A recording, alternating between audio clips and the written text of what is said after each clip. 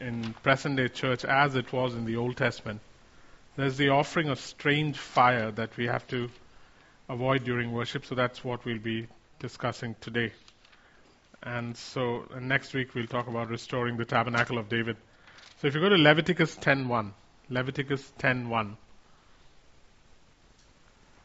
you see this idea of strange fire.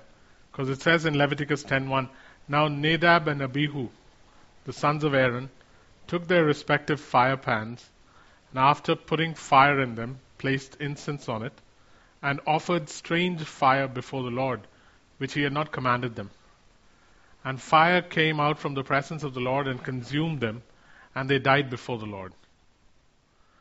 I mean, that was how severely strange fire that is offered during times of worship was seen from the heavens. And yet today, when we look at worship across the globe, you'll find such forms of offerings that are being placed before God that have really nothing to do with the Word and come from sometimes places that they shouldn't come from. And we place it all under this one scripture called, and the Holy Spirit fell upon all flesh. And so anything goes. And we keep offering strange fire to God in worship. And so many times things are happening in churches, and particularly death and witchcraft is entering into churches through the strange fire that is offered to God during times of worship. Two or three spirits that are prevalent in churches because of strange fire offered during worship are the spirit of death, the spirit of divination, and of false prophet, or the false prophet, a false prophecy. Anne is here. So these are spirits that have entered the church and are wreaking havoc in the church. So that's one of the things we need to deal with. Hey, Anne. Sorry. Oh, no, not at all. Really? I guess the number of students is increasing. What can you do? No parking outside.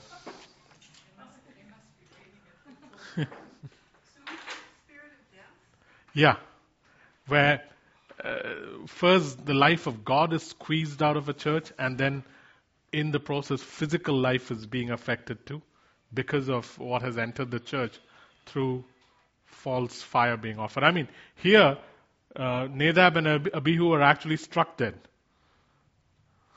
But I'm not even talking about God striking people dead, as in some kind of punishment or something, because we know Jesus took all the punishment on the cross. But three spirits that have entered the church because of the strange fire being offered to God during worship in churches across the globe, and it's a global phenomenon. It can't be limited to North America. It's all across the globe. Is that the God life in a church is being squeezed out. Physical life is being affected. The spirit of divination has entered, and with that comes deception. And then the false prophet, as in words that are coming forth that come from a place of falsehood, that do not come from the heart of God. These things are washing over the church nowadays. So, when we look at strange fire, there are different aspects to strange fire. The first one is, whenever carnal means, are we okay, Wayne? Should I start again, or are we good? Whenever carnal means are used to kindle devotion,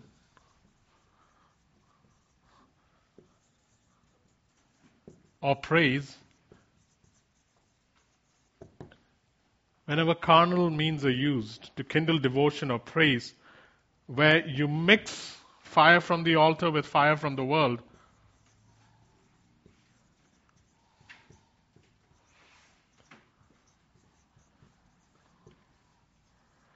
then you have something called strange fire.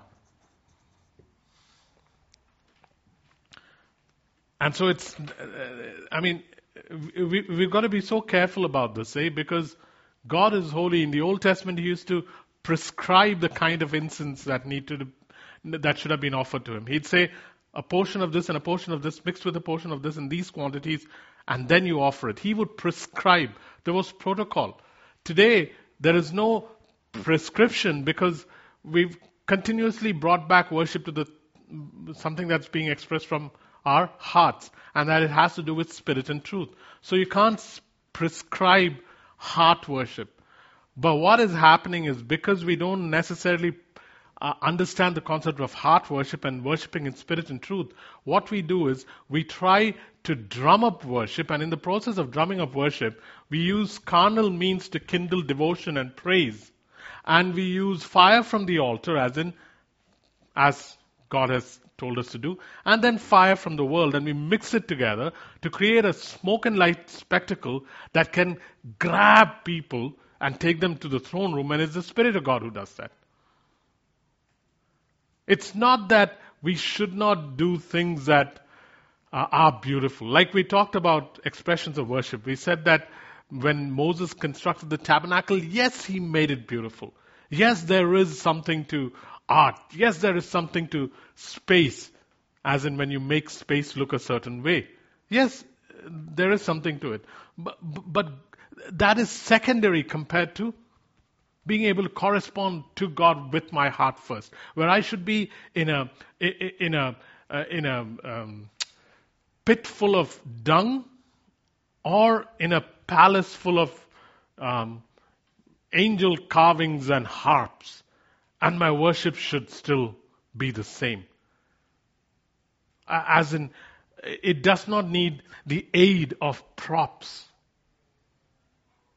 That's not how this works.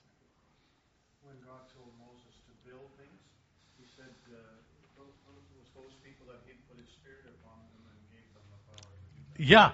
So even that was an expression that was prompted or spawned by the Spirit of God. And so what happens is very often we use carnal means. What are carnal means? Carnal means are those means that don't come from the Spirit of God.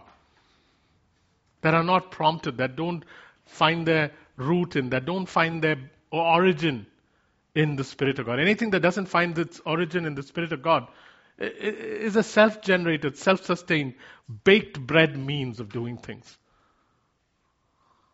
This is why what may be successful last Sunday cannot be used this Sunday to generate the same feeling. And so, this is pretty severe, because we indulge in this very often.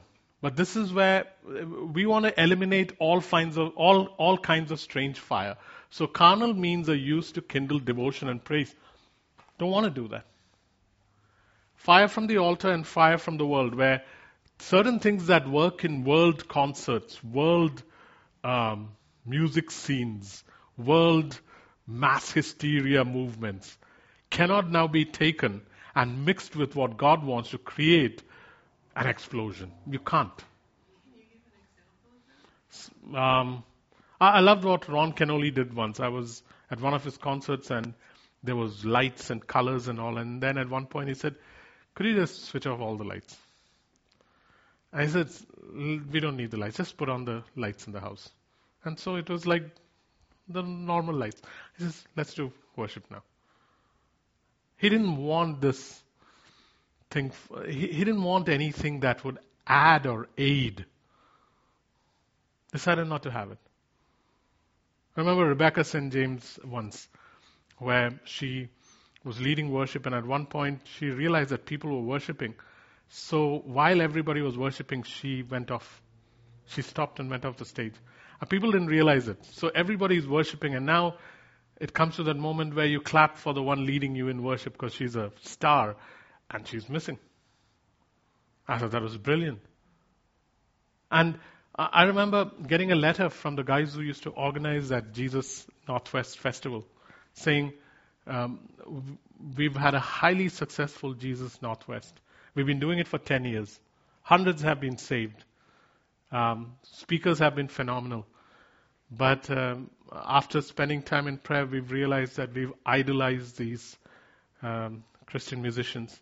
So we want you to know that we've been deeply convicted by the Spirit to completely cancel Jesus Northwest. And they canceled the whole event. And they've rarely had it since. It was one of the most successful, most vibrant, soul-saving events that used to be held in the Northwest.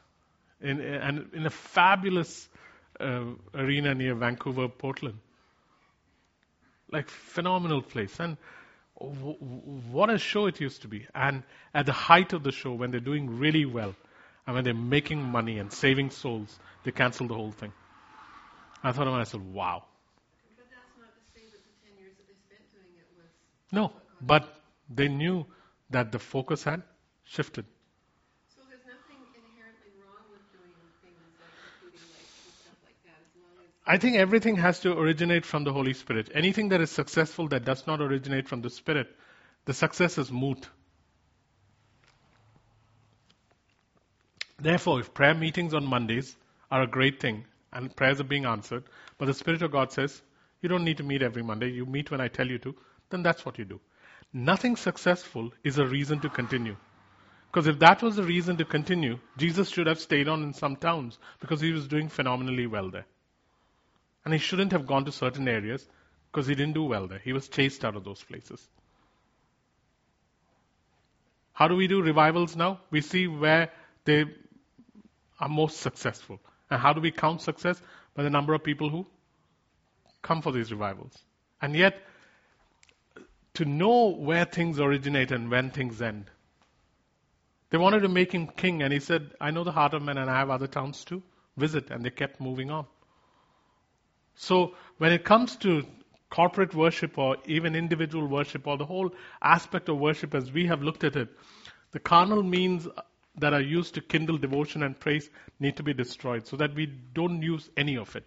This is why sometimes when the musicians don't turn up at Acts 29, I am so okay with it because I remember the days when all you would have is a guitar, and that's how worship was done. We don't need any of these instruments. On some days we don't even need the guitar. But you like the instruments. Yeah, you like the instruments, but it has nothing to do with needing the props. Yeah, because worship is not even a musical term. So, fire from the altar mixed with the fire of the world is when you take aspects that are very successful to draw people in the world, and without God having necessarily said, use this and this and this, you take from that and you take from this and mix it together to create an explosive mixture. If God says, okay, Jacob, use this business model, great, because every idea comes from him. Every creative, constructive, productive idea that has integrity at its heart comes from him. Satan can only counterfeit things. So when we say an idea from the world, we are talking about an idea that was given by God that perhaps is being used to gather mammon, but initially came from God and was creative. But without permission, when we take something that is successful in the world and try to combine it to create an explosion in the church, it goes back to that. This is a very high standard we are setting. That's okay. Because there's a higher standard than this called the Holy Spirit.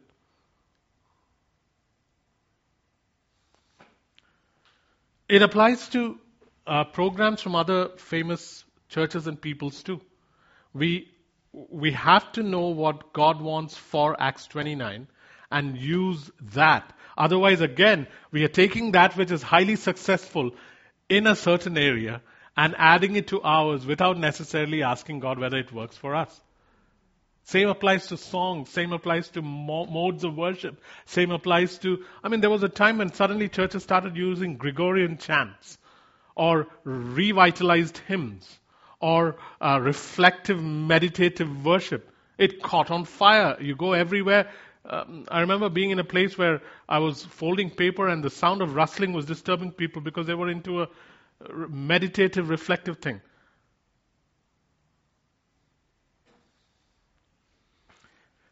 Have to make sure it is from the Spirit of God for us. And that is the hard work, eh? This is the easy work. That's why this is preferred over figuring out what the Spirit of God wants. So in your individual time of worship too, you have to get up tomorrow and say, okay, Father, how do you want me to go about it today? Show me. This is what I've been doing all this time. Do I just continue, or do you have any other new adventure for me, even in my expression of worship and connection to you today? Secondly, this will take more than 1 hour. Secondly, worship that is strange fire disregards the word. Disregards the word. Disregards the word. And in doing so, it either ends up being sensual or it ends up being intellectual. When what the Word of God says about who God is, how God is to be approached, what is honor, what is not honor, what is modest, what is not modest, what is prescribed, what is not prescribed. When the Word of God is disregarded, how should one worship in tongues and how should one not worship in tongues? What is order in a church and what is not order in a church? How many can speak at one time and how many cannot? When the Word of God is set aside for denominational preferences or charismatic preferences, or because the leader thinks that this is his niche, what happens then is either worship gets intellectual or it gets sensual. And by sensual I mean it either appeases the soul or it appeases the mind. The Word of God has the ability to appease the spirit, then the soul and the mind, and then the body. But when we disregard the Word, it goes one or the other, or both perhaps, and it doesn't touch the spirit. And when the Word is disregarded, guys, in worship, and this is happening in many churches where there are churches that are emerging every year across the world that are a reaction to the conservative, traditional, mainstream church. And when churches are formed out of a reaction, what they try to do is they try to remove all constraints just so they can be free. But in the process, we don't understand that the world sees freedom as a removal of all constraints, while Christians see freedom as the embracing of constraints because of who God is. Our freedom comes through learning to live within the boundaries of God's Word and God's love. The world sees freedom as learning to live outside the boundaries of God's Word and God's love. That's what they see as freedom. When churches begin to react to what was, what happens is they often disregard the Word. They often disregard spirit and truth. They disregard the truth. And when they disregard the truth, sensuality and intellectualism enters the church. You will find in churches like that worship is highly expressive. There's great freedom in whatever you can do in worship. But you will find that sexual standards are lowered.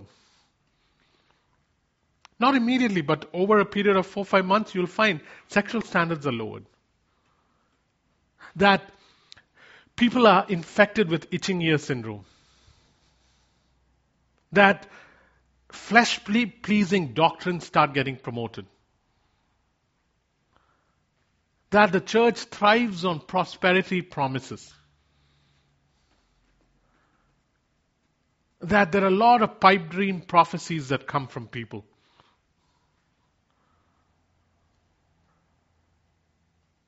That even the way people dress begins to change.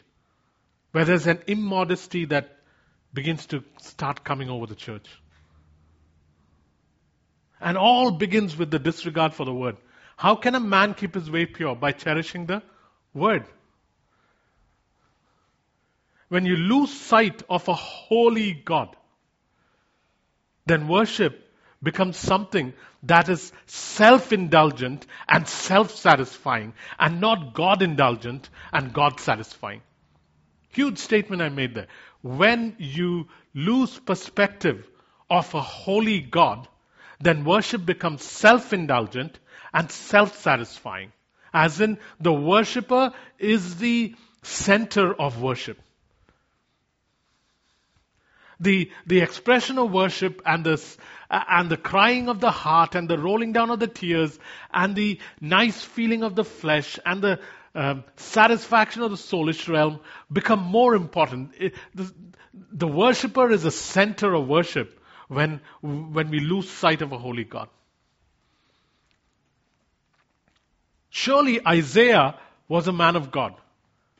But because God was the center of his worship, he cries out saying, "Woe, I am undone, I am a man of unclean lips." When do you hear that in modern day worship? Very rarely. Very rarely. I remember once lying in a church because the Spirit of God would not allow me to get up. And as I'm lying there, I'm weeping because all I can do is God would show me a characteristic of His, and then He would show me the same characteristic in me. And I would see the gap between God and me, and I'd just weep. What was I doing there for 2 hours? Weeping, saying, "Woe, I am undone. Woe, I am undone." I wish that this happens more often, where God has to say, often during times of worship, the three most fearful and reassuring words. Fear not. Or two most reassuring words. Fear not, Jacob. Because you're so undone in the presence of a holy God. But that is an aspect we've lost in worship. Because most of our worship, unfortunately, is self-indulgent and self-satisfying. It's, I worshipped well today. Great. That's part of it. But that is secondary compared to the primary aspect of God-indulgent, God-satisfying worship. And the sensual part is so true because sexual standards are lowered, modesty is replaced by immodesty when the word is disregarded. In Numbers 25, and it doesn't matter whether you're charismatic or apostolic. I've gone to apostolic conferences where the worship was all about revelation and very little about the revelator. That song we sing, we're a chosen generation, a royal holy, came out of an apostolic conference. Great song. But every song was so much about who we are that the lamb and the lion were hardly in the picture. And it is in response to that conference that I wrote the song, The Lion and the Lamb, Song of the Lion and the Lamb. I was reading one of the things you had written recently about 1.5 or 2 years ago about the Lion and the Lamb. I just read it yesterday. Song of the Lion and the Lamb was in response to that.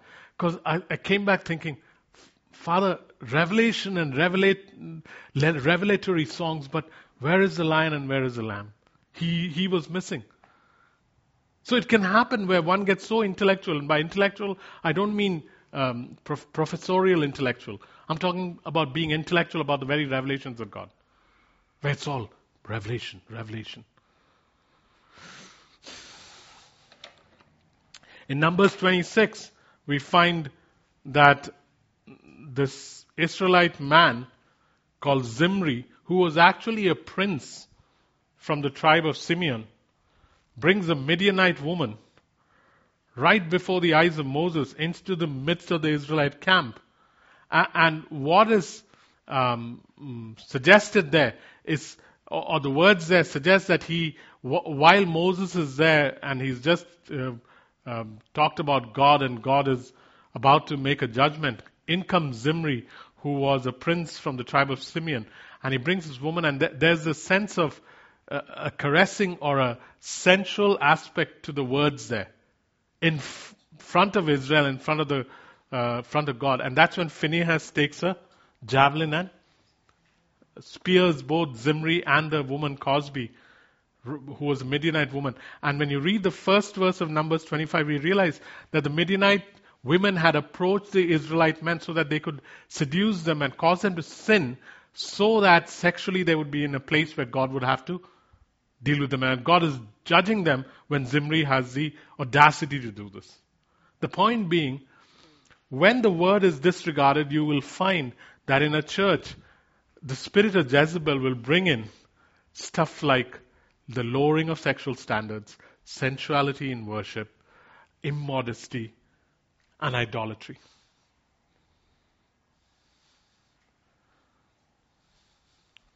One might say, didn't David dance before the Lord in his loincloth or in very dressed in very little, so wasn't that immodest? Guys, while our focus has always been on, David stripped down and worshiped God, that is how we present David. But what David was doing there was far beyond that.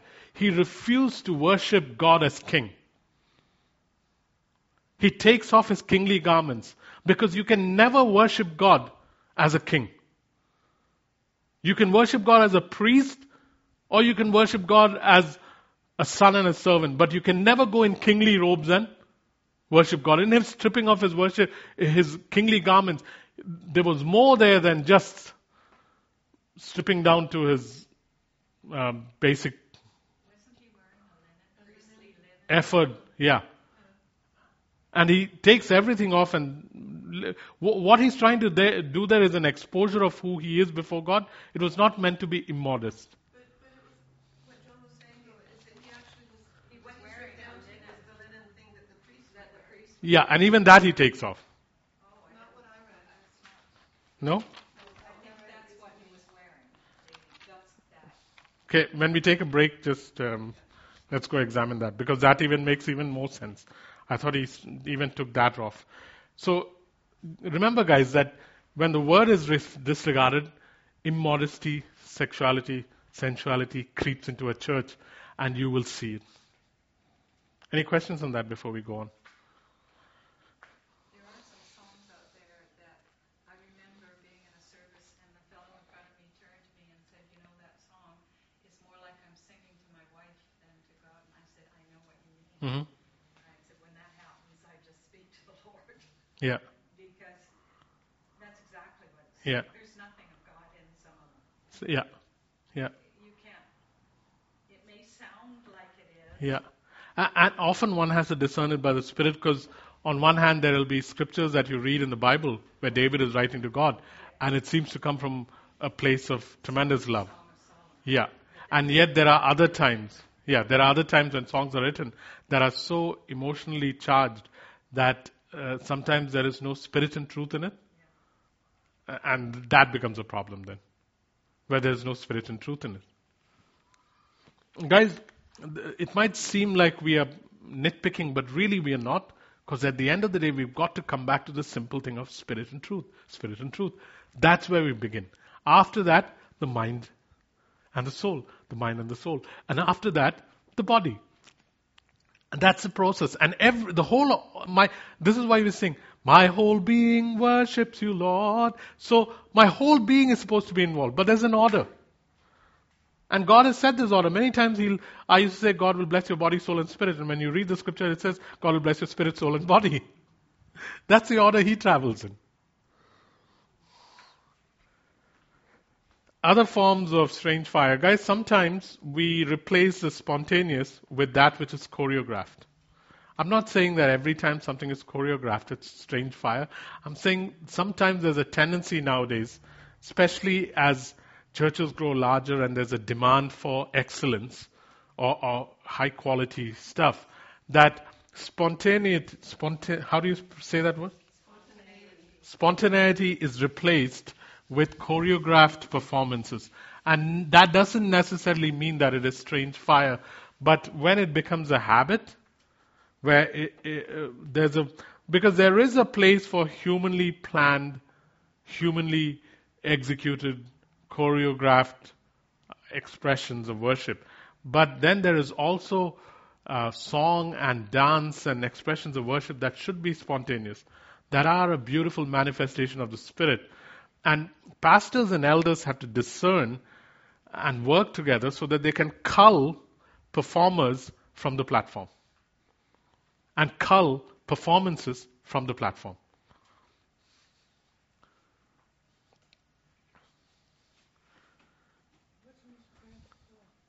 Platform. Something you stand on. Or the front podium. Anything you stand on. The front stage. Embezzling God's praise by diverting His worship to ourselves is a serious spiritual crime. Embezzling God's praise by diverting worship to ourselves is a serious spiritual crime. embezzling God's praise by diverting worship to ourselves. And how do we do that? By sometimes lifting up, which is why I liked what Rebecca St. James did, which is why I liked what Jesus Northwest did in cancelling the thing. Because yes, people were worshipping, yes, people were getting saved, but what was happening was, at the end of the day, the attention and the focus of the thousands of young people who would gather there was directed towards the ones who were the agents of worship. And they perhaps didn't have that intent, but that's where it was going.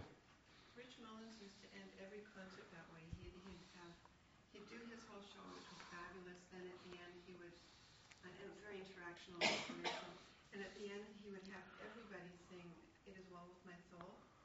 And at some point during that song, he would just walk off the stage Yeah. and he didn't come back again. Like it was just always.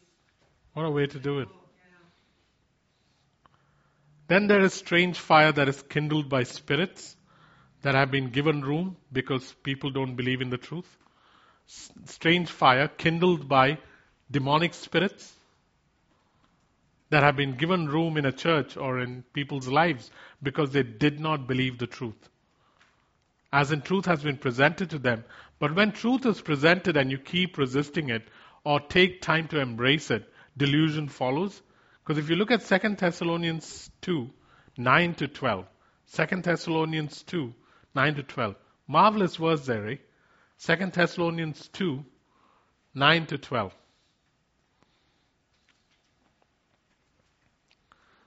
Don't know if I can call it a marvelous verse, but it's quite a striking verse.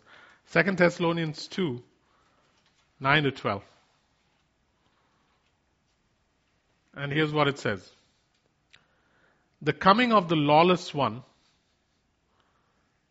is according to the working of Satan, with all power, signs, and lying wonders, and with all unrighteous deception among those who perish, because they did not receive the love of the truth, that they might be saved. And for this reason, God will send them strong delusion, that they should believe the lie, that they all may be condemned who did not believe the truth, but had pleasure in unrighteousness. The coming of the lawless one is according to the working of Satan, with all power, signs, and lying wonders, and with all unrighteous deception among those who perish, because they did not receive the love of the truth, that they might be saved. And for this reason, God will send them strong delusion, that they should believe the lie, that they all may be condemned who did not believe the truth, but had pleasure in unrighteousness. So let me draw a principle out of that scripture. This principle is simple, guys.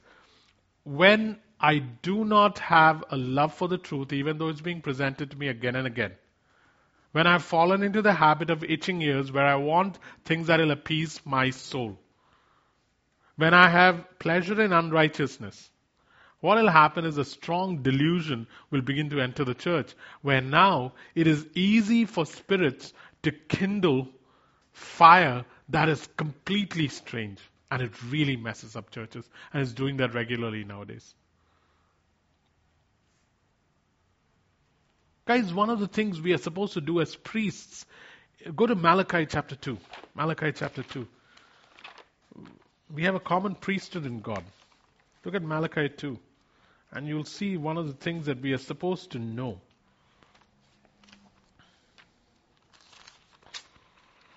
Malachi 2, verse 7. Or starting at verse 6. True instruction was in his mouth. Talking about Levi. And no wrong was found on his lips. He walked with me in peace and uprightness. And he turned many from iniquity. For the lips of a priest should guard knowledge. People should seek instruction from his mouth. For he is the messenger of the Lord of hosts. But you have turned aside from your way. You have caused many to stumble by your instruction. You've corrupted the covenant of Levi, says the Lord of hosts. And then he goes on to tell them what will happen because of that. Guys, we are supposed to be people who can discern between what is good and what is evil. Who have the ability to do that. And that can only come as we know the truth more and more. But when a people fail to love the truth, what happens first is you're unable to distinguish between what is true and what is false. When a whole church becomes like that, now spirits come in to start kindling strange fire, and you offer it, and you have scriptural basis for it.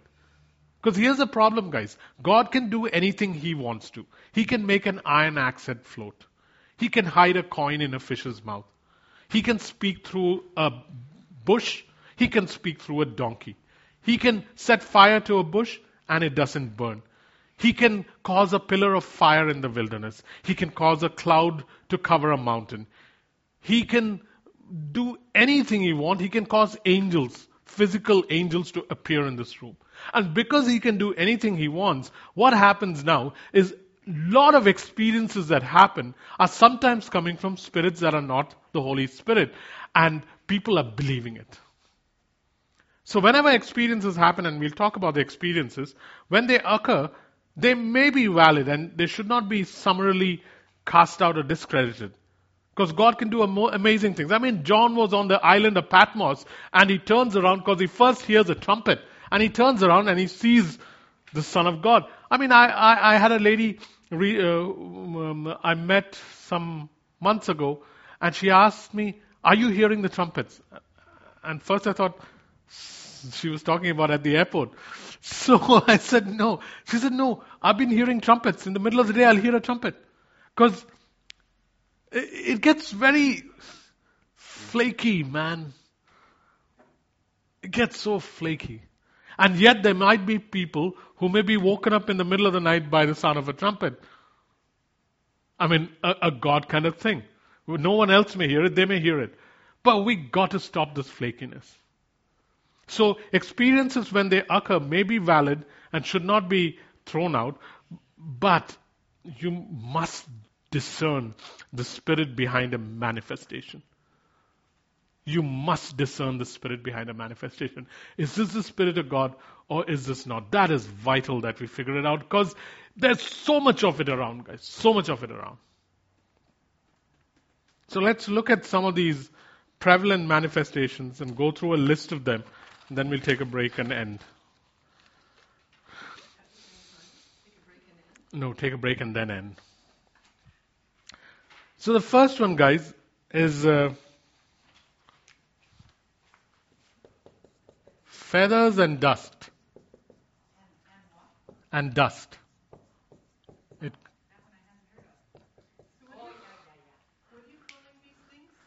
I'm just calling them manifestations that are common in present day church around the globe, and we got to discern where's this coming from.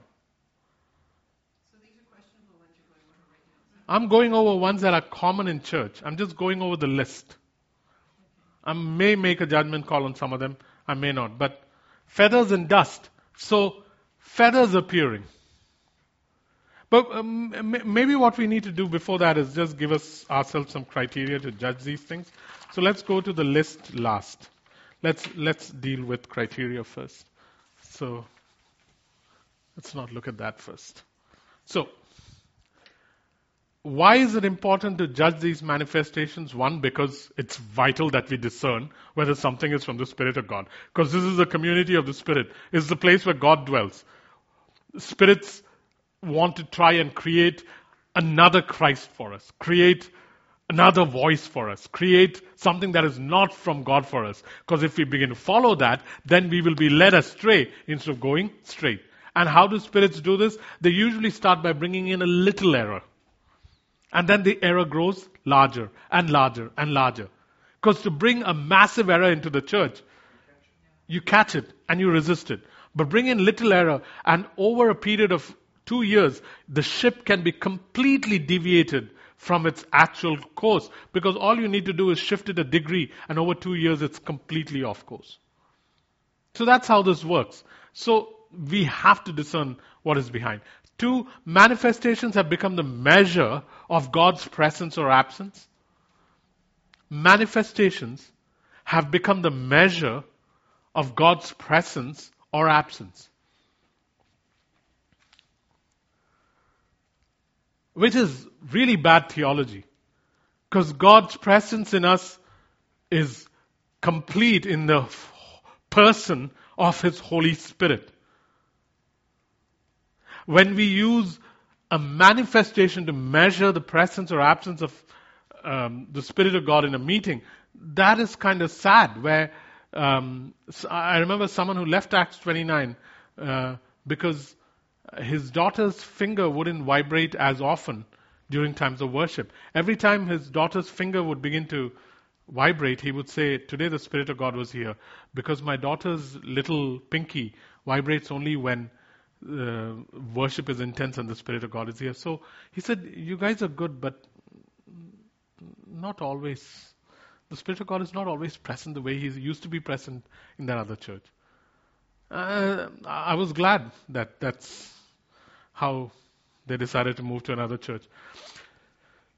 So when you reduce the creator of the universe to a twitch of a finger or a muscle or gold dust or a cloud or a feeling, that's terrible. So that's another reason why we need to discern. Where is this coming from? Who is behind this? Which Spirit? The Holy Spirit? Or is it some other spirit? The other thing, guys, is unfortunately, here's an odd distinction, eh?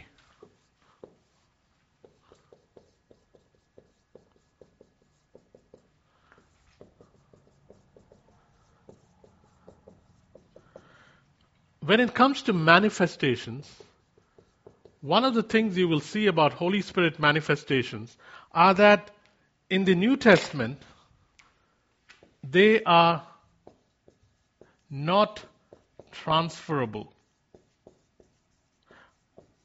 While with other spirits, these manifestations are transferable. As in, when the Holy Spirit does something in a church, He doesn't overtake the will of the people.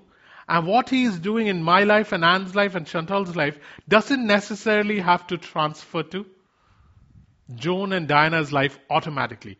Joan and Diana can judge that, the Spirit of God is here, present to heal. And they can enter into what the Spirit of God is doing. Or Wayne and Lynn can discern that, there's a presence of the Spirit of God to begin to prophesy. And so right now we can either receive what the Spirit of God wants to reveal, or perhaps even move into what the Spirit of God wants to say and begin to speak it.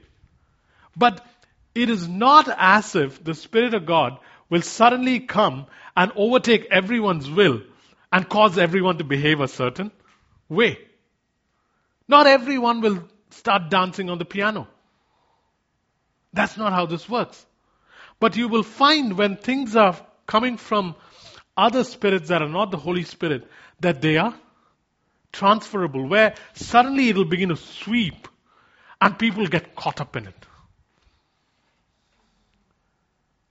Why? Because the effect is on the soul and the flesh. But the Spirit of God first works upon my spirit. And He gives me the free will to choose to enter into what He is doing or stay out of what He is doing. Why? Because His residence is now in me. In the Old Testament, it was different. In the Old Testament, the Spirit of God never dwelt in people. Therefore, Saul is walking and he meets a group of prophets who are prophesying, and Saul gets caught up in it. He strips himself naked and he starts prophesying too. It used to happen there. Moses called his 72 and God said, "Put some of the Spirit that is on you upon these." But with us it's different. The Spirit of God is resident in each one of us. We can yield our will to Him or choose not to. And so it's not some kind of transferable thing that catches you in its wave or surge and takes you for a ride. It doesn't work like that. You enter into the wave. You're not carried by the wave. The spirits of prophets are subject to the prophet, as in, when the Spirit of God is doing something, I can choose to enter into it or I can choose to stay out of it. He does not take away my will. But if I yield my will to Him, then it is possible for me to be taken on that wave. And then I might do things that are not necessarily my normal way of behaving because I have yielded myself to Him. This is important because many things that are from the other realm are transferable.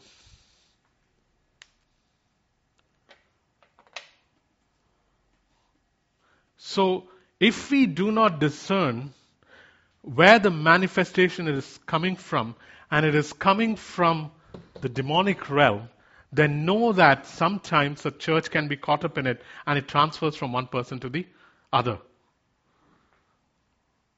So much may be transferred through times of corporate worship. Why? Because during corporate worship times, we sit there giving permission and being receptive to what is happening. And that is why it's important to know what is from the Holy Spirit and what is not. Women in particular have to be aware of this because they are preyed on quite often. Even in the Bible, where would men who are deceptive and who were preachers, who would they target first? They would target women. And preyed on P-R-E-Y-E-D. P-R-E-Y-E-D. So, the other thing is, guys, manifestations are coming out of churches and names that are very famous, which really means nothing. So, very famous people and very famous churches are where these manifestations are happening. So, there's a greater tendency amongst us normal Christians to say, it's happening in this church, so it must be God. Why? Because the church is big and famous and doing marvelous other things, so you think it has to be God.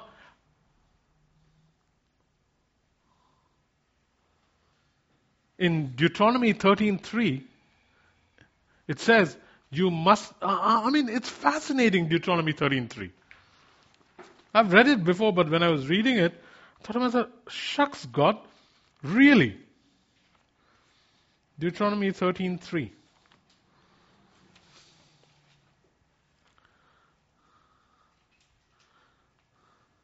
Let's start at verse 1. Here's what it says.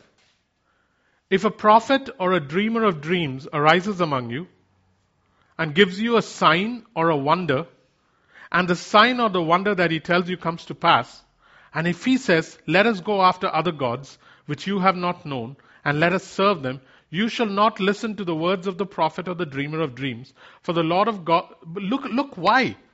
For the Lord your God is testing you to know whether you love the Lord your God with all your heart and with all your soul. Sometimes, how shall I say this? Sometimes, when Satan seeks permission to deceive a church, God will use that intent to deceive as a reason to show the devil that this church has reached a place where it loves the truth enough to stand by it and worship the true living God instead of falling for the deception. And if the church is not ready, or if the persons involved in the church are foolish, then sometimes they go for the deception instead of standing for the truth.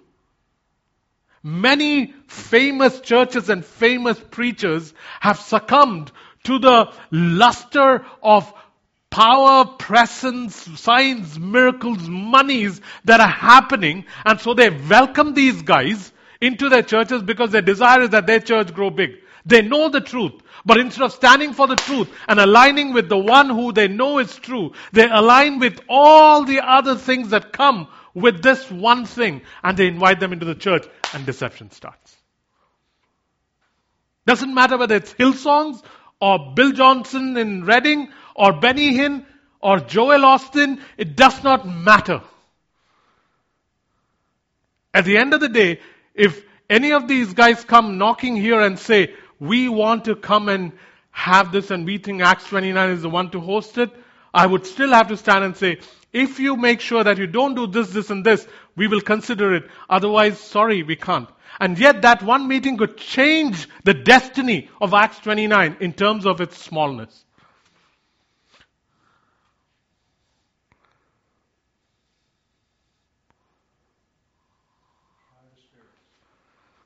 Test the spirits, because it says here so clearly, for the Lord your God is testing you to know whether you love the Lord your God with all your heart and with all your soul. Test the spirits. Test.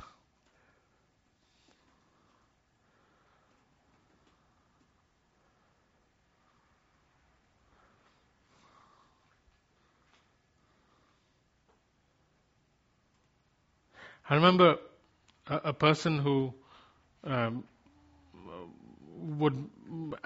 who had ministered at Acts 20 and before, and the person came and said, I noticed the person would have people speak in tongues by asking the person to repeat things that he was saying.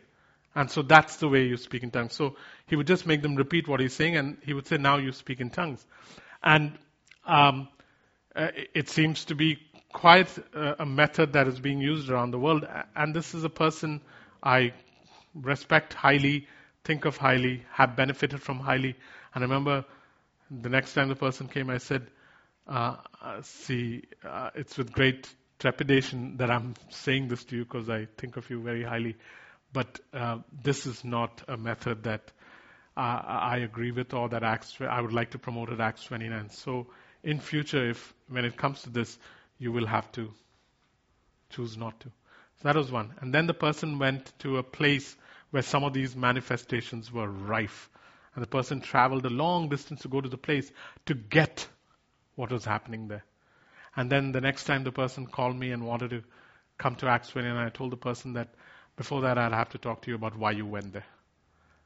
What was your reason for going there? What did you get from there? And what have you done with it? Because you have seen what has happened to that place and to the person you went to get it from.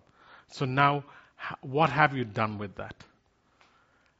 And it was with much fear, not afraid fear, but with the fear of not wanting to dishonor or damage my relationship with this person that I had to ask. Why? Because at stake are all our lives.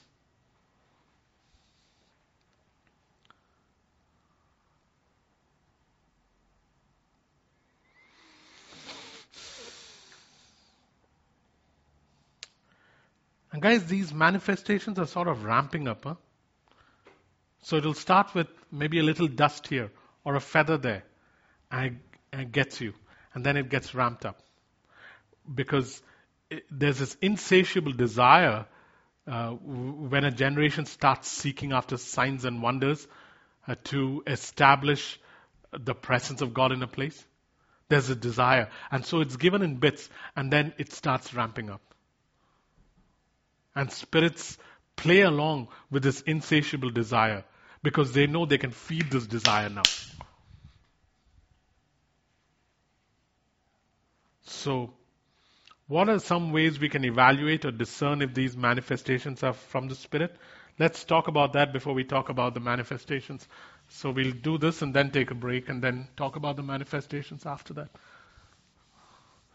So what are some of the ways to evaluate or discern? One, check the teaching that lies behind. Check the teaching that lies behind. Check the teaching that lies behind or accompanies these manifestations. Or accompanies these manifestations.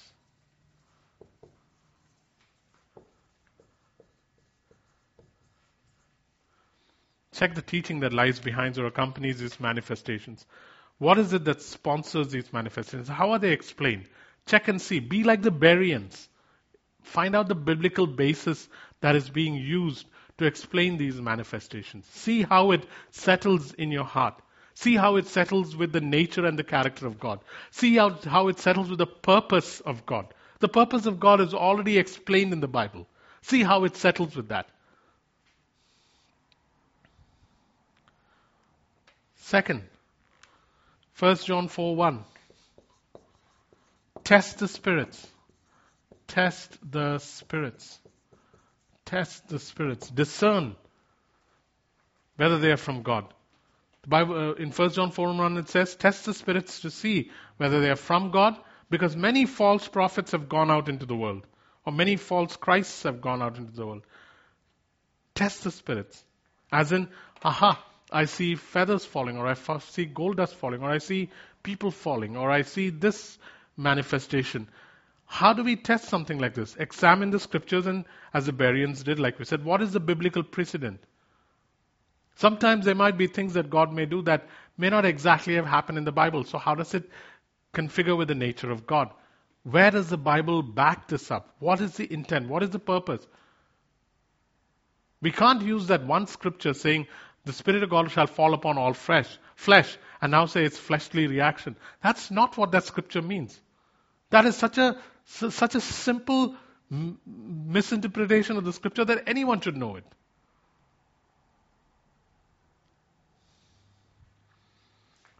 Secondly, check whether, here are some other questions. Is this a deception from man? Is this a deception from man? Meaning, sometimes some manifestations are caused not necessarily by demonic spirits, but they're just caused because of the charismatic, dramatic, theatrical production or ways of man. I was at a conference once where everybody was told to hold hands together, and the music gets really soft and quiet. And then this preacher comes and shouts loudly, and a few people start falling. But because everyone is holding hands, everyone falls. In the end, there were only 3 people in my section that were standing, and those were the 2 that I went with and me. And it was highly embarrassing because everybody else is lying down. And I'm thinking to myself, they'll think of us as highly resistant, unspiritual people. But there it was not necessarily demonic spirits, it was just the orchestration of man, deception of man. Then there are people who are planting things that happen at certain times to help people get excited about God. They think they're doing a good thing.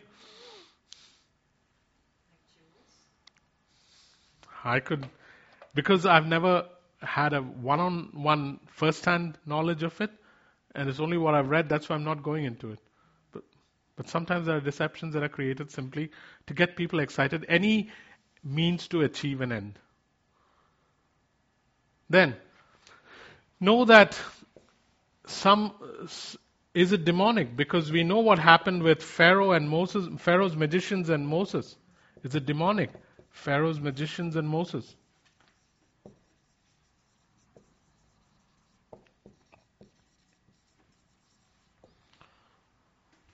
So know that, as it said in 2 Thessalonians 2:9, that the lawless one, Satan, can perform signs and lying wonders, deceptions.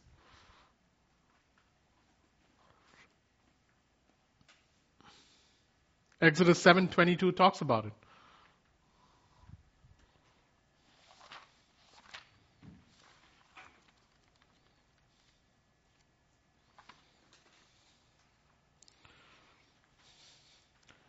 And the fish in the Nile died, and the Nile stank, so that the Egyptians could not drink water from the Nile. There was blood throughout the land of Egypt. This was done by God. But the magicians of Egypt did the same by their secret arts.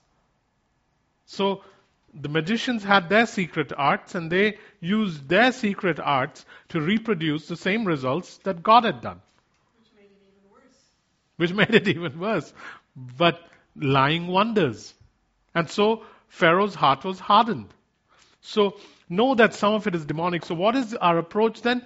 That when I see a manifestation, I won't necessarily come to the conclusion that this is God. I will ask the Spirit of God, where's this coming from? I want to know. Could you show me? I'll go through the Word. Because worship is spirit and truth. Spirit and the Word, spirit and the Word, spirit and the Word. And the Father's purpose. Father's nature. The Father's nature. Then guys, sometimes we have to wonder whether some things are golden calf idolatry that happens during times of worship and strange fire. What do I mean by that? Sometimes, guys, we are so in need of display and some tangible object to help us realize God that both our souls and the demonic realm can provide us displays. This is what Korah did when Moses was up the mountain. He was seeing God face to face, and yet it was not a man. God didn't appear as a man. It was still God as spirit in some more visible form than just spirit. was meeting Moses there. And what were they doing here? They were saying, let us build gods for you that will take you to the promised land, but allow us to create something for you. And the people agreed. It's not been a month since they saw Mount Sinai lit up by Yahweh, who just had them cross through the Red Sea on dry ground.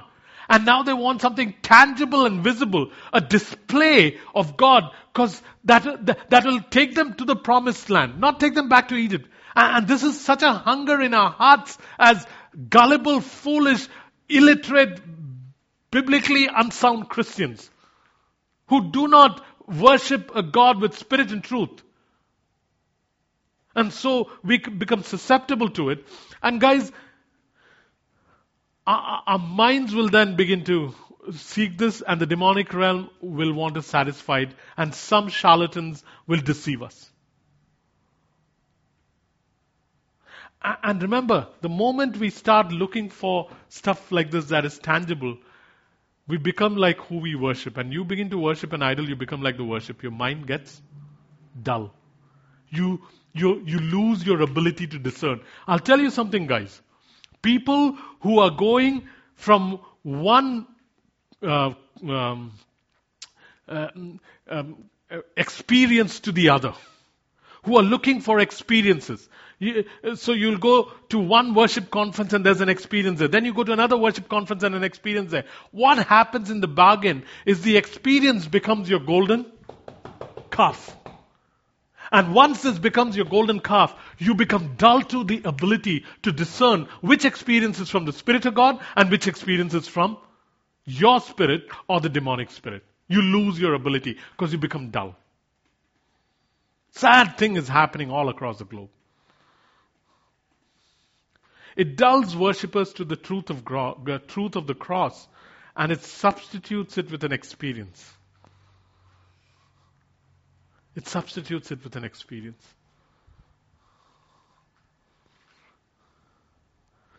The other couple of methods that you can use is test the character of the ones and test the fruit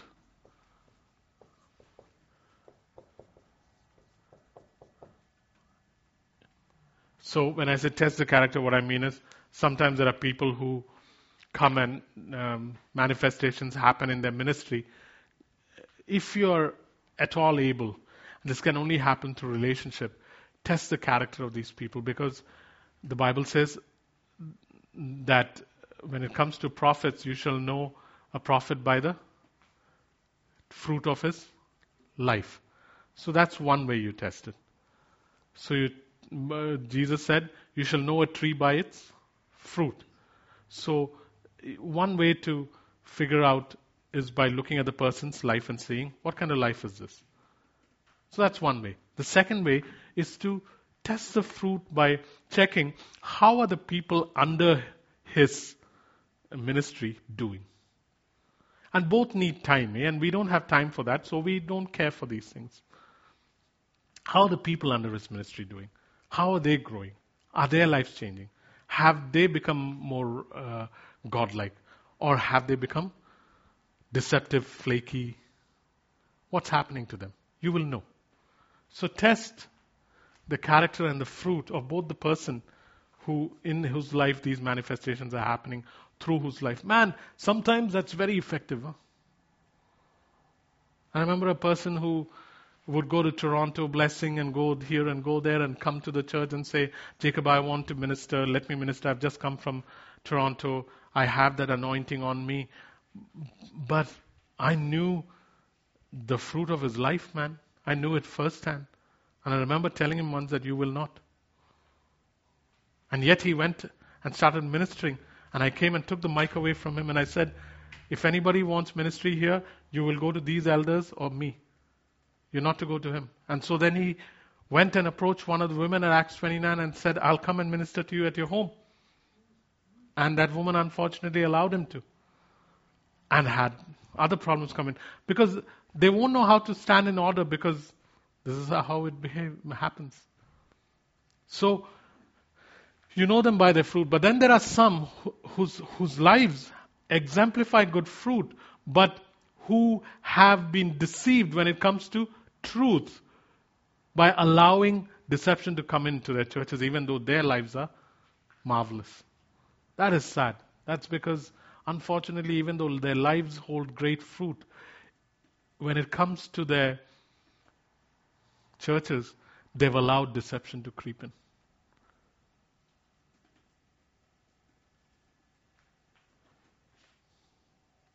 And their churches are being ruined and they don't know it. And they're being ruined how? Demonic spirits are entering and doing stuff. And when we talk about the different manifestations that today reigns in many charismatic churches, we'll use these criteria. You can use these criteria to judge. Is this really you, Spirit of God, or is this a deception? Is this really the emotional condition of the person that is being expressed, or is this really you, O Holy Spirit? And if it is the emotional condition of the person, we can stay with that, Holy Spirit. It's okay. This is the way the person reacts, and that's fine. So that's one. Or is this demonic? And if it's demonic, Spirit of God, I know that this is transferable, and as the pastor of this church, I have to immediately take a stance, because I can't allow wolf in sheep's clothing, because it is transferable and I cannot allow it.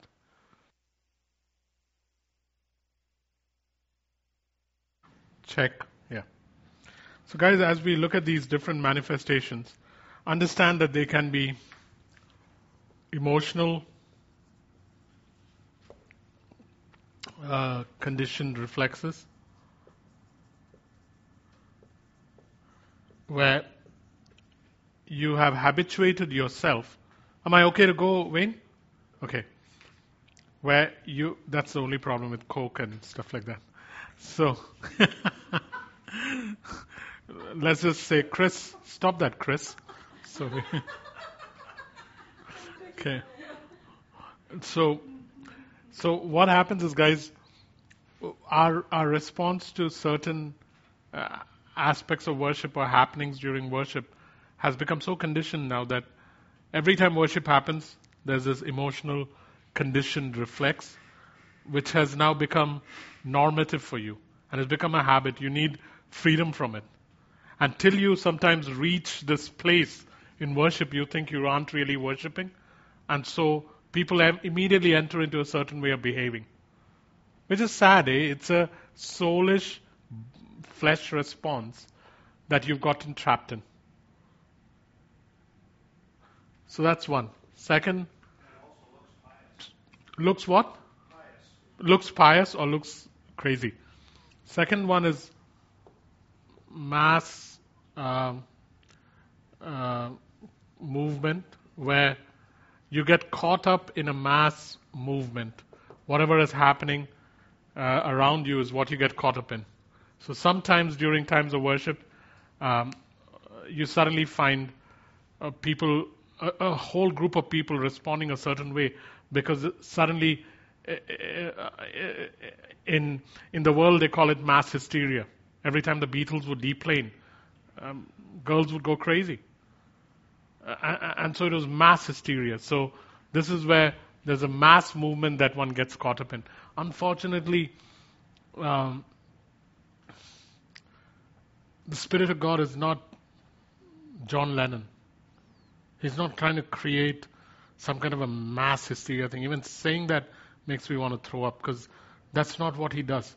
He knows each of us differently, each individual differently, each of us wired emotionally differently, each of us wired in our minds differently, each of us treated personally.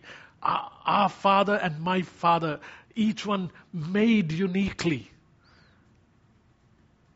And uniformity is not something that God is looking for. Breaks my heart when that happens. Third, sometimes there's an involuntary affliction of the neurological or muscular system, where in worship, we've gotten so used to it that people start having spasms, or the hand starts shaking, or something like that happens. And it happened once during worship, and one should have let it go. Perhaps it was a reaction of the body. But now, every time during worship, something shakes or something quakes. And as soon as worship starts, I'm talking about corporate worship in a church, you just go into it where it's become an involuntary affliction now. I'm not saying that it's necessarily caused by spirits, but it is literally induced. Like some people, when they get nervous, there's a physical symptom induced by nervousness.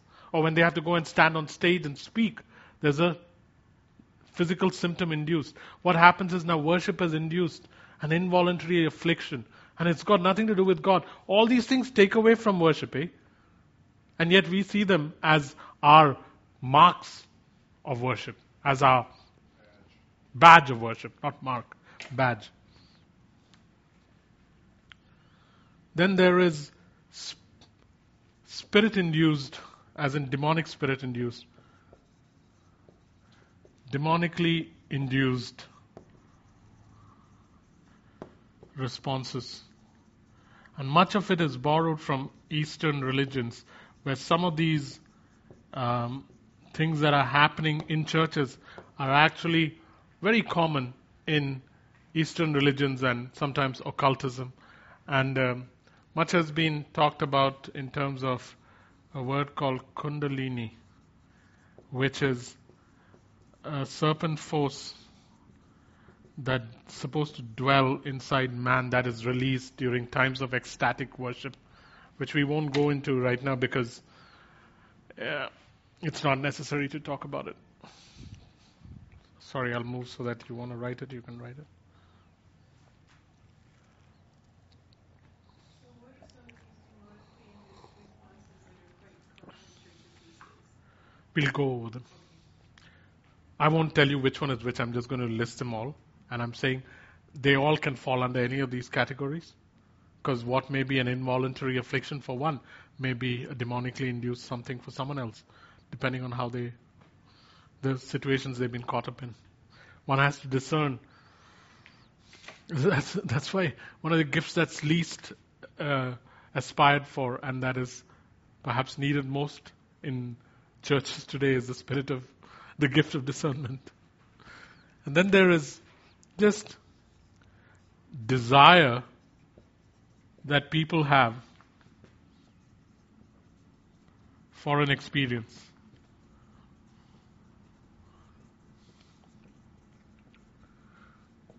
Which can lead to an experience that may not necessarily have been God-induced, but just fulfills a desire. Some people have a desire for an experience. There was a woman who used to come to this church who had such a desire for experience, such a deep desire. And so she'd be disappointed when there was no experience. And so she would go to places, she would go to different churches, different conferences for an experience. And when she would have that experience, she would come back here and she would talk about it. And she left Acts 29 because she felt that there was not enough tangible experience of God here. That's why she left. And then the last one is the Spirit of God. Where during worship things happen because it's the Spirit of God behind it. So these are the different reasons. Any questions on that before we go on?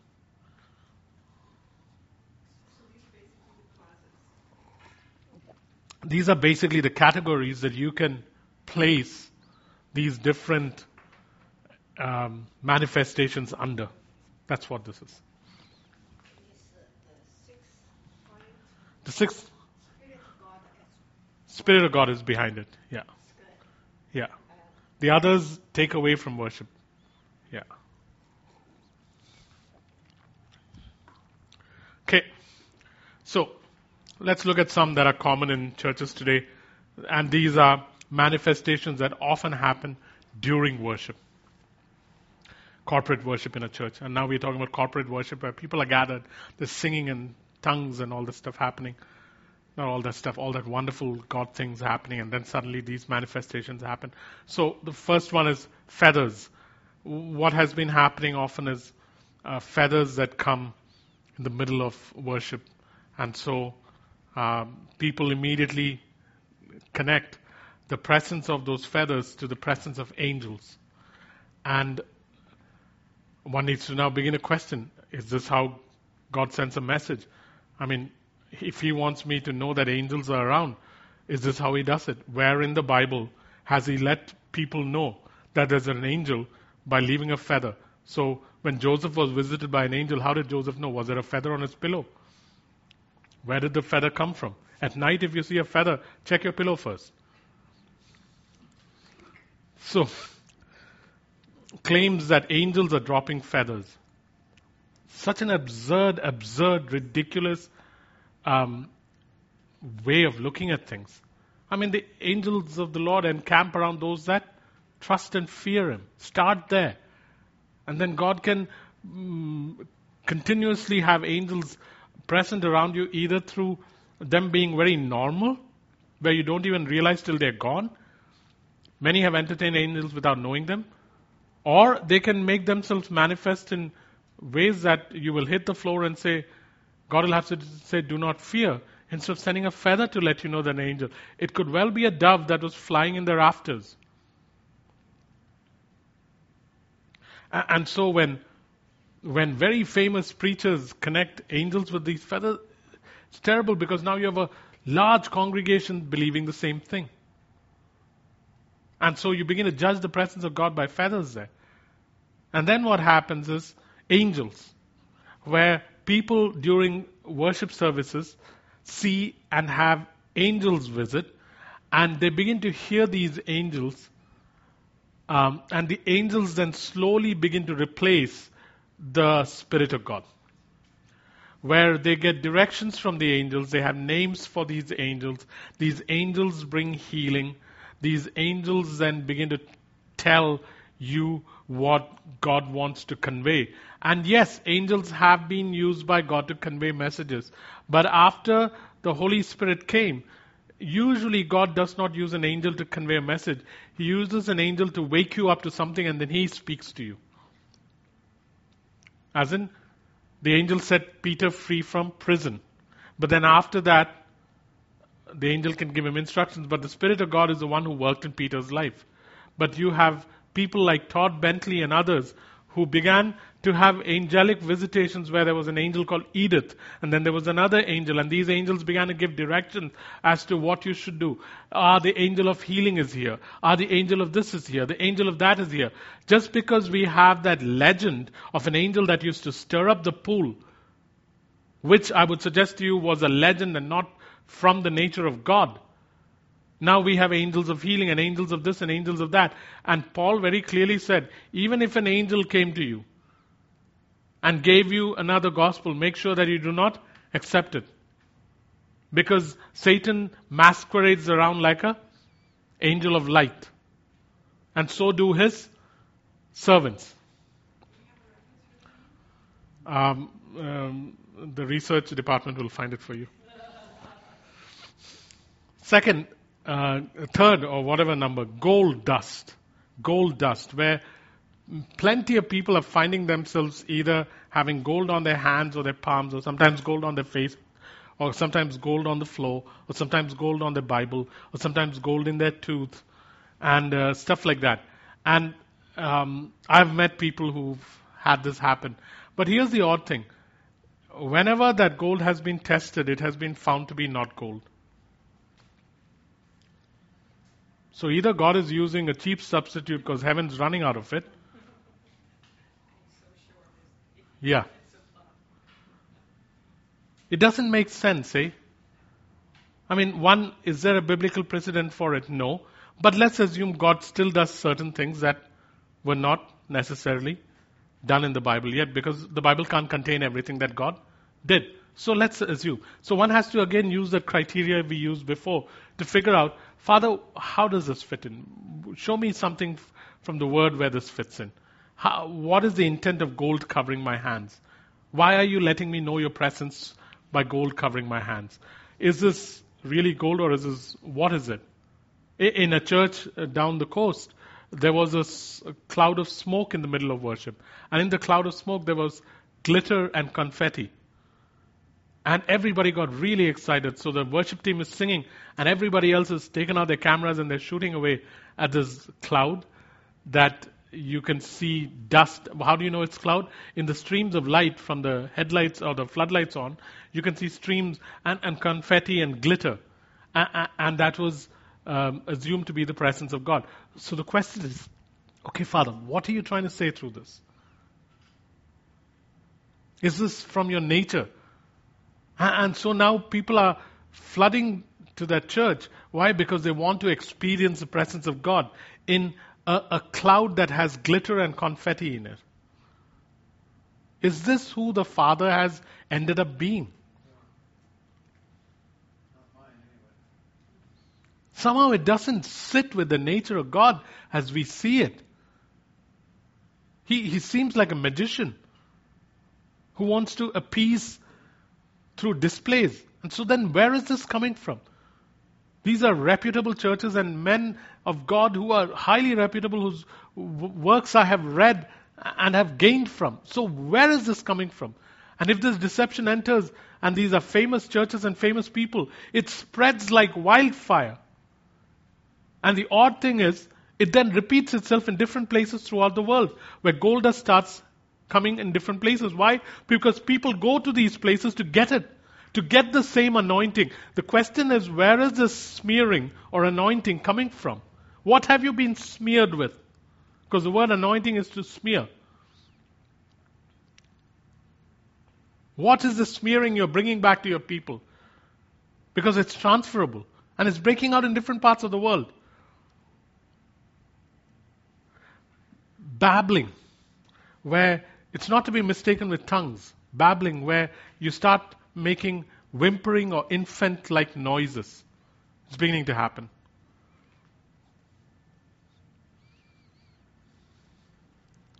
Barking. Sounds of animals where you begin to bark or howl.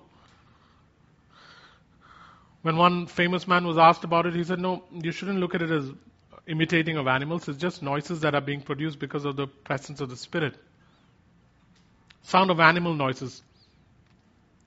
So a person's not trying to imitate animals, but barking comes out. Barking and howling. As I say this, I'm thinking to myself, how can we be so gullible during a worship service to have this all happen?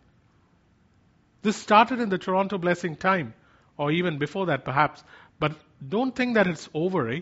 It's still present.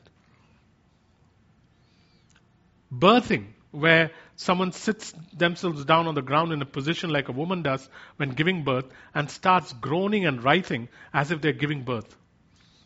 Because the intent is, we are birthing something in the Lord.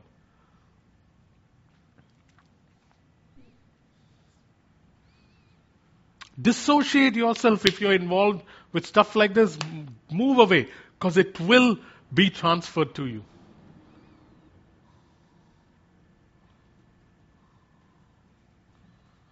Spasms, where you go into all kinds of crunches like this. You cannot stand. Your muscles start twitching and you go into spasms, uncontrollable spasms. It's almost like you go this way. And I've seen really famous people go into this, and they do such magnificent work.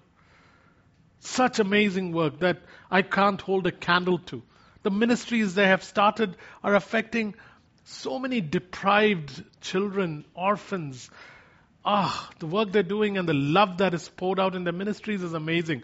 But in this one area, deception has entered. And so, with all the good works they are doing, enters a degree of deception. And I don't know which one is better. Good work with deceptions, or work that is not as good as theirs without deception. I don't know which one is better. Now, if there's deception, you can ensure that there's intent by the enemy to do something. Yeah, because, good. Because once deception enters good works, it's only a matter of time. You can build the best house you can ever build. That is a shelter to many with one deceptive pillar. And one day, it'll collapse. The reference for the first one was Galatians 1:8. Galatians 1:8.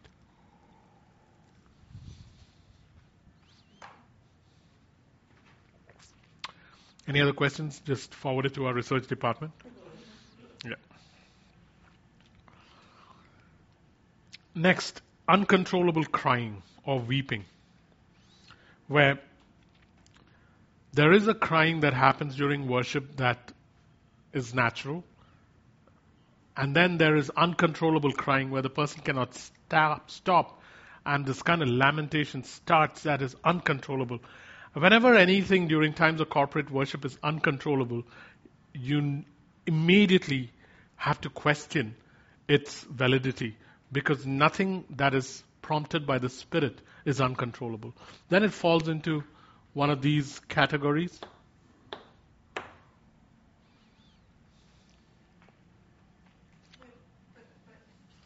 how does that feel when you went through what Dave earlier, where you were laid out on the floor and you couldn't move for Yeah, we'll come to that. We'll come to the following part of it. 15 minutes? Pardon? Oh, 15 minutes. But that's uncontrollable too. You have no control over that. Yeah, we'll talk about that. Yeah. Drunk in the Spirit, where you look and act and feel like a drunk, staggering, slurring speech, uncoordinated. And nowadays they have something called slosh fests. There's one particular guy called John Crowder who conducts massive meetings called slosh fests, where people are invited to come and get drunk in the Spirit. And they come and say all kinds of nonsense, like oink, oink, oink. I'm not kidding you. And they enter into trances and mysticism and all kinds of stuff. And thousands of young people gather in churches that are of great, pristine reputation, which makes me then question, how do you allow them to do this? But they're pretty famous. They're called slosh fests.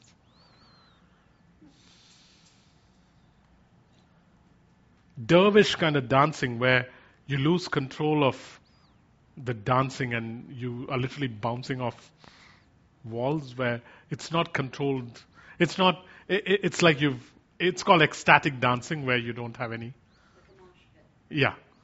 But even in a mosh pit, it's drug-induced or it's mass hysteria. But this is supposedly the Spirit of God, where there is no control.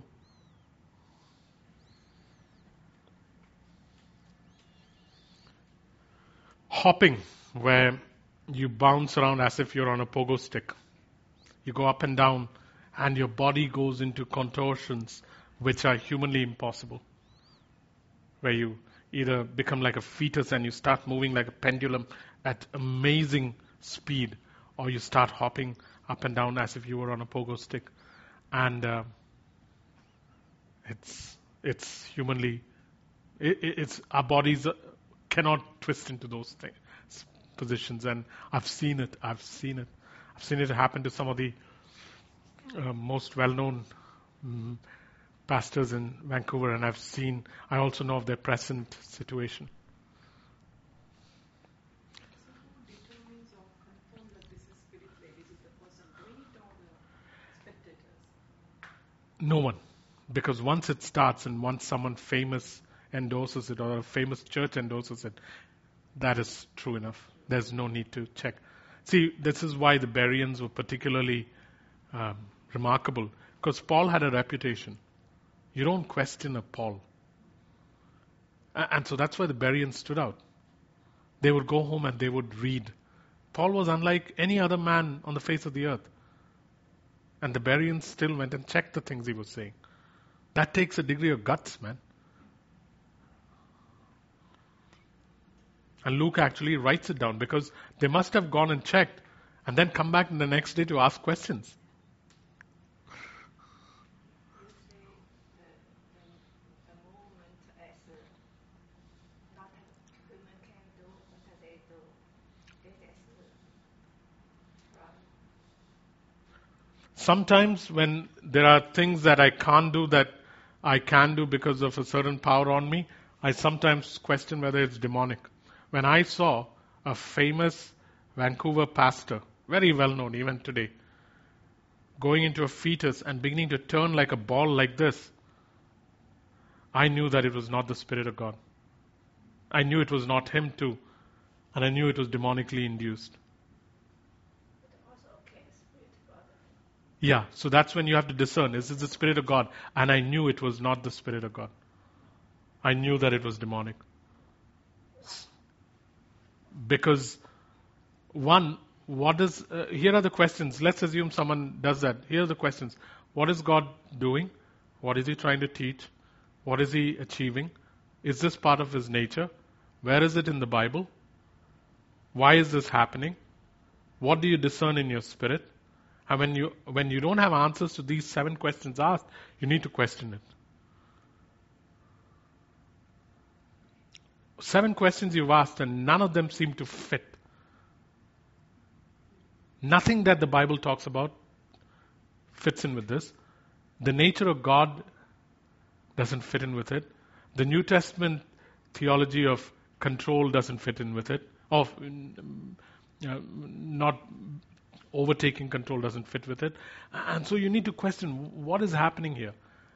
And I was in a line waiting for prayer, and I saw that happening, and saw a couple of things happening, and I turned and left the line and went home. Because I knew that if I now partook in it after what I had seen, I would receive from these people things that were not of the Spirit of God, but that were demonic, and that I didn't want.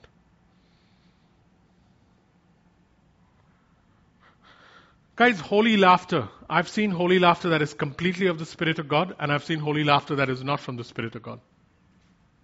Where people are so filled with the joy of the Lord that they start laughing, and their laughing is almost like dancing before the Lord. And then I've seen holy laughter where it completely takes away from everything the Spirit of God is doing. Yeah, and again it begins to spread.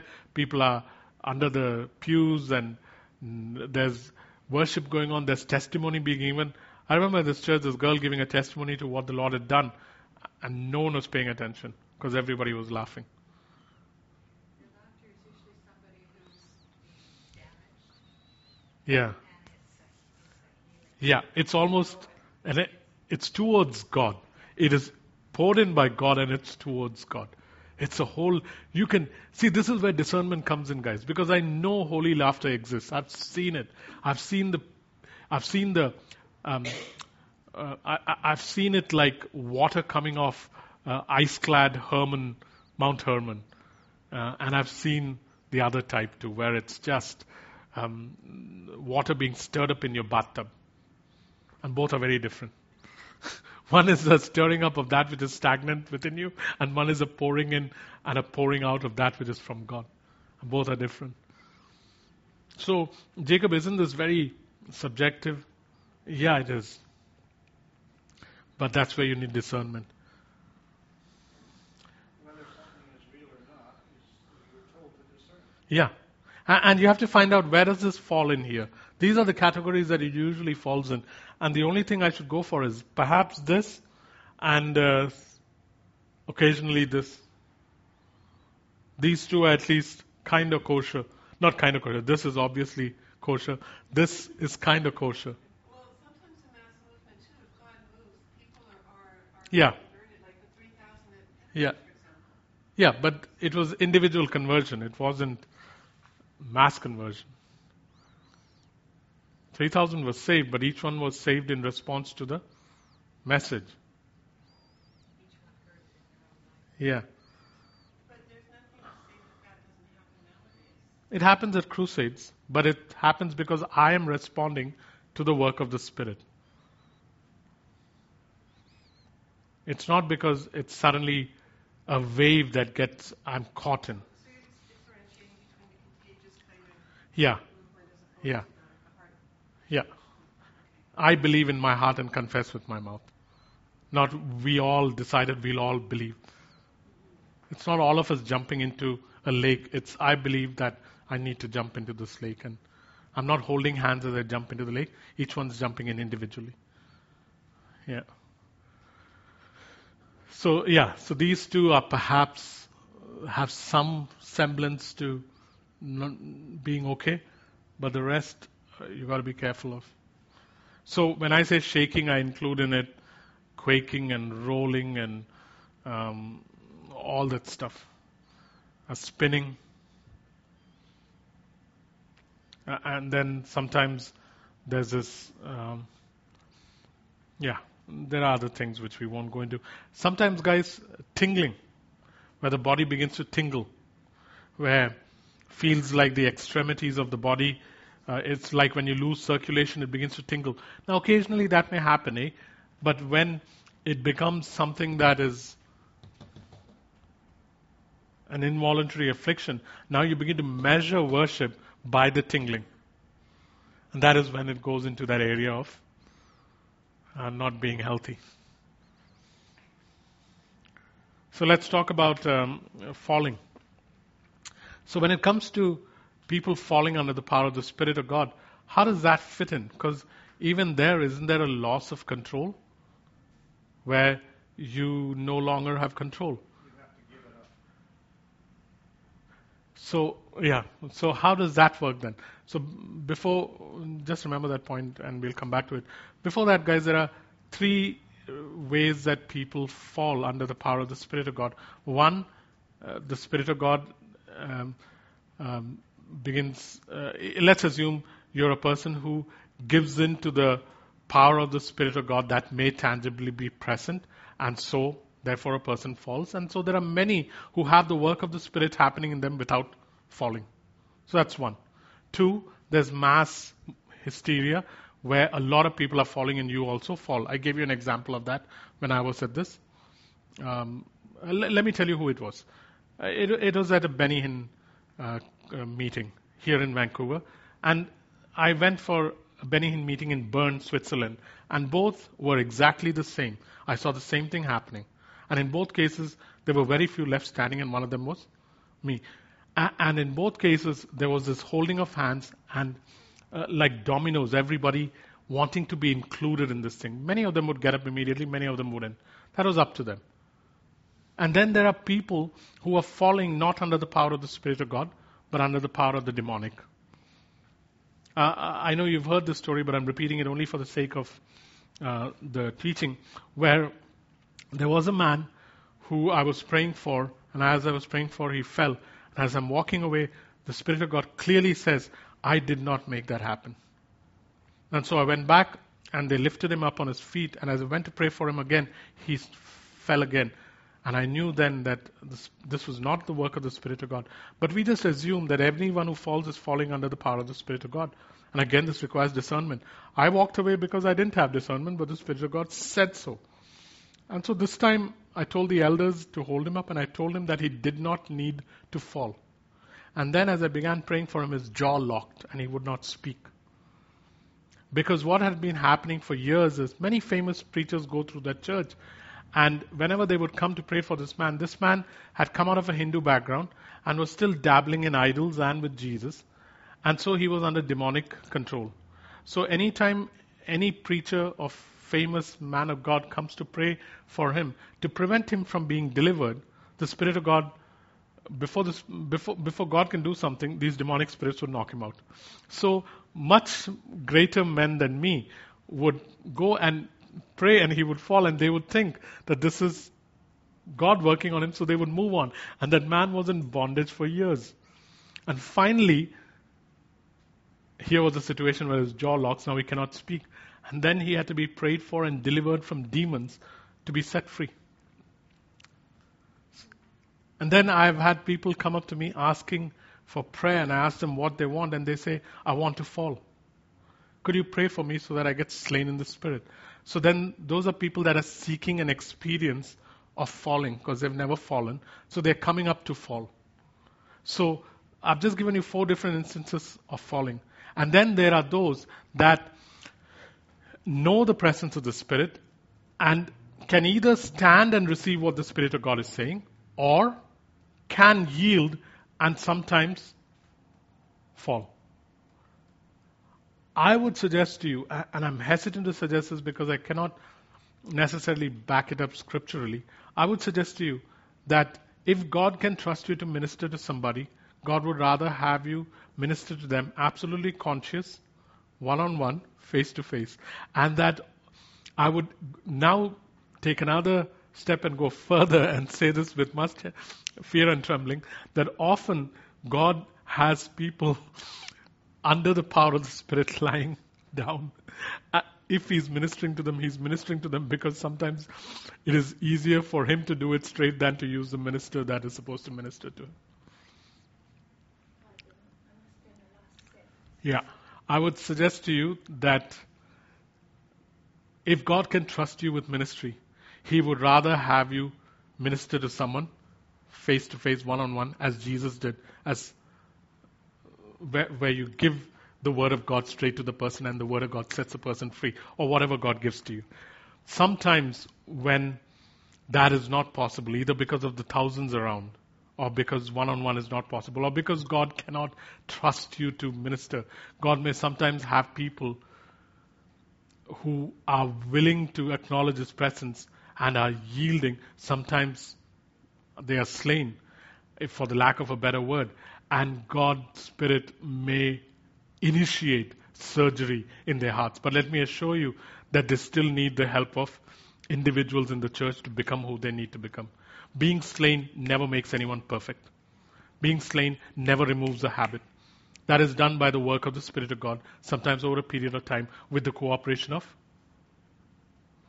the person. I have seen people who have come under the power of the Spirit and have been set free from addictions. So deliverance does happen. But deliverance can happen standing too. You don't have to fall to be delivered. So, go ahead, Wayne. My observation is that if you're a preacher and you get people to fall in every meeting, all you're trying to do is prove that you're powerful or something. It shouldn't be something that's just regular. I've been in a meeting where the man was getting annoyed with people. He was pushing them on the forehead and they were not going down. I just walked away because he was actually getting angry. Yeah. And all he was trying to prove is that he has power. Yeah.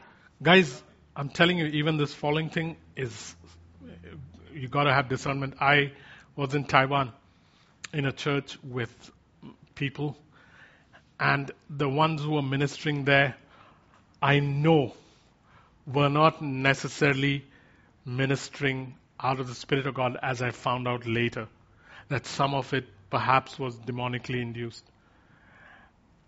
And a strange thing began to happen as I went to start praying for people. As I would go to lay hands on them, they would get thrown.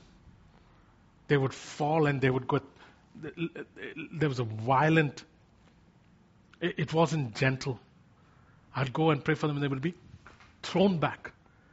And initially I began to thrill at the power that was present through my my approaching them to minister.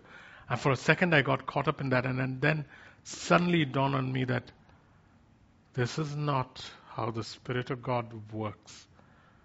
And I've never gone back into that place to minister, nor have I associated with that particular pastor again, because I found out shortly after about the deception and the demonic that was involved, and so I didn't. And so even the way it happens sometimes, I'm telling you, man, because we don't necessarily discern things, we take it for granted. But to see it happening, it can give you a power rush, man. I remember another time where I knew that this person who was coming up for prayer had the demonic, and I knew that if I went and prayed for the person would manifest and fall. And it was in an environment where not everybody recognized who I was, and so I deliberately went and prayed for the person so that the person would fall and the demons would manifest. And my intent was not to set the person free. My intent was to establish my reputation as one who has the power of God working through his life in front of people. And I remember after the meeting, shamefaced at what I had done. where I was embezzling what belonged to God just to establish my own reputation. The games that we play are sometimes shameful. There are times when I've been pushed forcibly over and over again till I had to compromise, and I looked for a chair because I didn't want to give the person the pleasure of me falling, because I was not resisting the Spirit of God. I was just resisting the person continuously pushing me. So I looked for the closest available chair and I went and sat down on it, because my thing was, okay, I'll give you that much, but you ain't getting me on the floor. And the person went away happy and then told my sister later that your brother was resisting the Spirit of God, but finally the Spirit of God got him. And it wasn't the Spirit of God who got me. Jacob compromised by saying, okay, I respect you, but I don't respect what you're doing, but I'll meet you halfway. Let me go sit. So may we minister without touching anybody. And when we touch them, may it be to bless them. And should they yield to the Spirit of God, and should the Spirit of God want to have them be ministered to Him, ministered directly by Him, so let Him do it. But I would suggest to you that more and more God is looking for people who He can trust to minister one-on-one with words, because the agency of the Spirit of God on earth is man, just as the agency of God on earth is the Spirit of God. And so, this is why I said each manifestation has to be discerned as is this from the Spirit of God or not. So even in falling down, being slain, you've got to figure it out, man. I am not even sure, guys, if when people have fallen down, how many of them are actually being ministered to by the Spirit of God and how many are not. Because if the Spirit of God is causing you to faint, then question whether it is the Spirit of God or not. Because there's no point in having someone faint or lose consciousness. One needs to question whether, is this the Holy Spirit? Because why is the Holy Spirit knocking me out? What good is it if I'm unconscious? Because remember, God affects our spirit, and then we need to process it in our thinking. As a man thinketh, so he is, because our spirits are perfect. So one of the things that one needs to ask is, okay, so you fell under the Spirit of God. Was that your flesh responding to the presence of the power of God? And if so, what transpired after that? If it was only your flesh, so get up and move on. Take what was said and work with that, and do not enthrall yourself in the experience. But in other cases that I know, the Spirit of God began to show, began to change, began to do surgery, and the person got up from there, and there was a newness saying, I will change these things in my life. Or the person got up and he never went back into his addictions. That is when I know, my God, this was really something wrought by the Spirit. Otherwise, it's perhaps an involuntary response of the body to the power and the presence of the Spirit of God. Get up and move on. That is not where I should focus on. I suggest if there's not a change in a person's life, any ministry is kind of suspect. Yeah. And sometimes there is no change because the person resists. Yeah. Guys, really, I'm telling you, we can stop. With this sentence we can stop. Guys, at the end of the day, it is up to me whether I want to fall or I don't want to fall when someone is laying hands on me and pushing me back. Some want to fall, and so a slight push and they'll fall. So I love it when nobody touches and the Spirit of God does His work. And may it be real work. Because sometimes the way we are, we just succumb to sometimes the presence of the power of God. How is it that some of us weep more easily than others during worship? I'm an easy crier when it comes to worship. Other men may not cry as easily because that's my makeup. Does that mean that I am more worshipy than a guy who doesn't cry? No. It just means that that's Jacob's makeup. Jacob easily connects and cries when he worships. But then, after it's done, Jacob needs to move on. Just because Wayne didn't cry Doesn't mean Jacob had a greater worship experience or that Wayne wasn't interested. It's that that's Jacob's makeup. So one has to consider our makeup too. Each of us is made differently. David was different from the rest of his brothers, as was Jacob and Jonathan, and so on. So we'll do the restoring of the tabernacle, and then that's it. We're done with worship. So guys, wherever you see stuff like this, just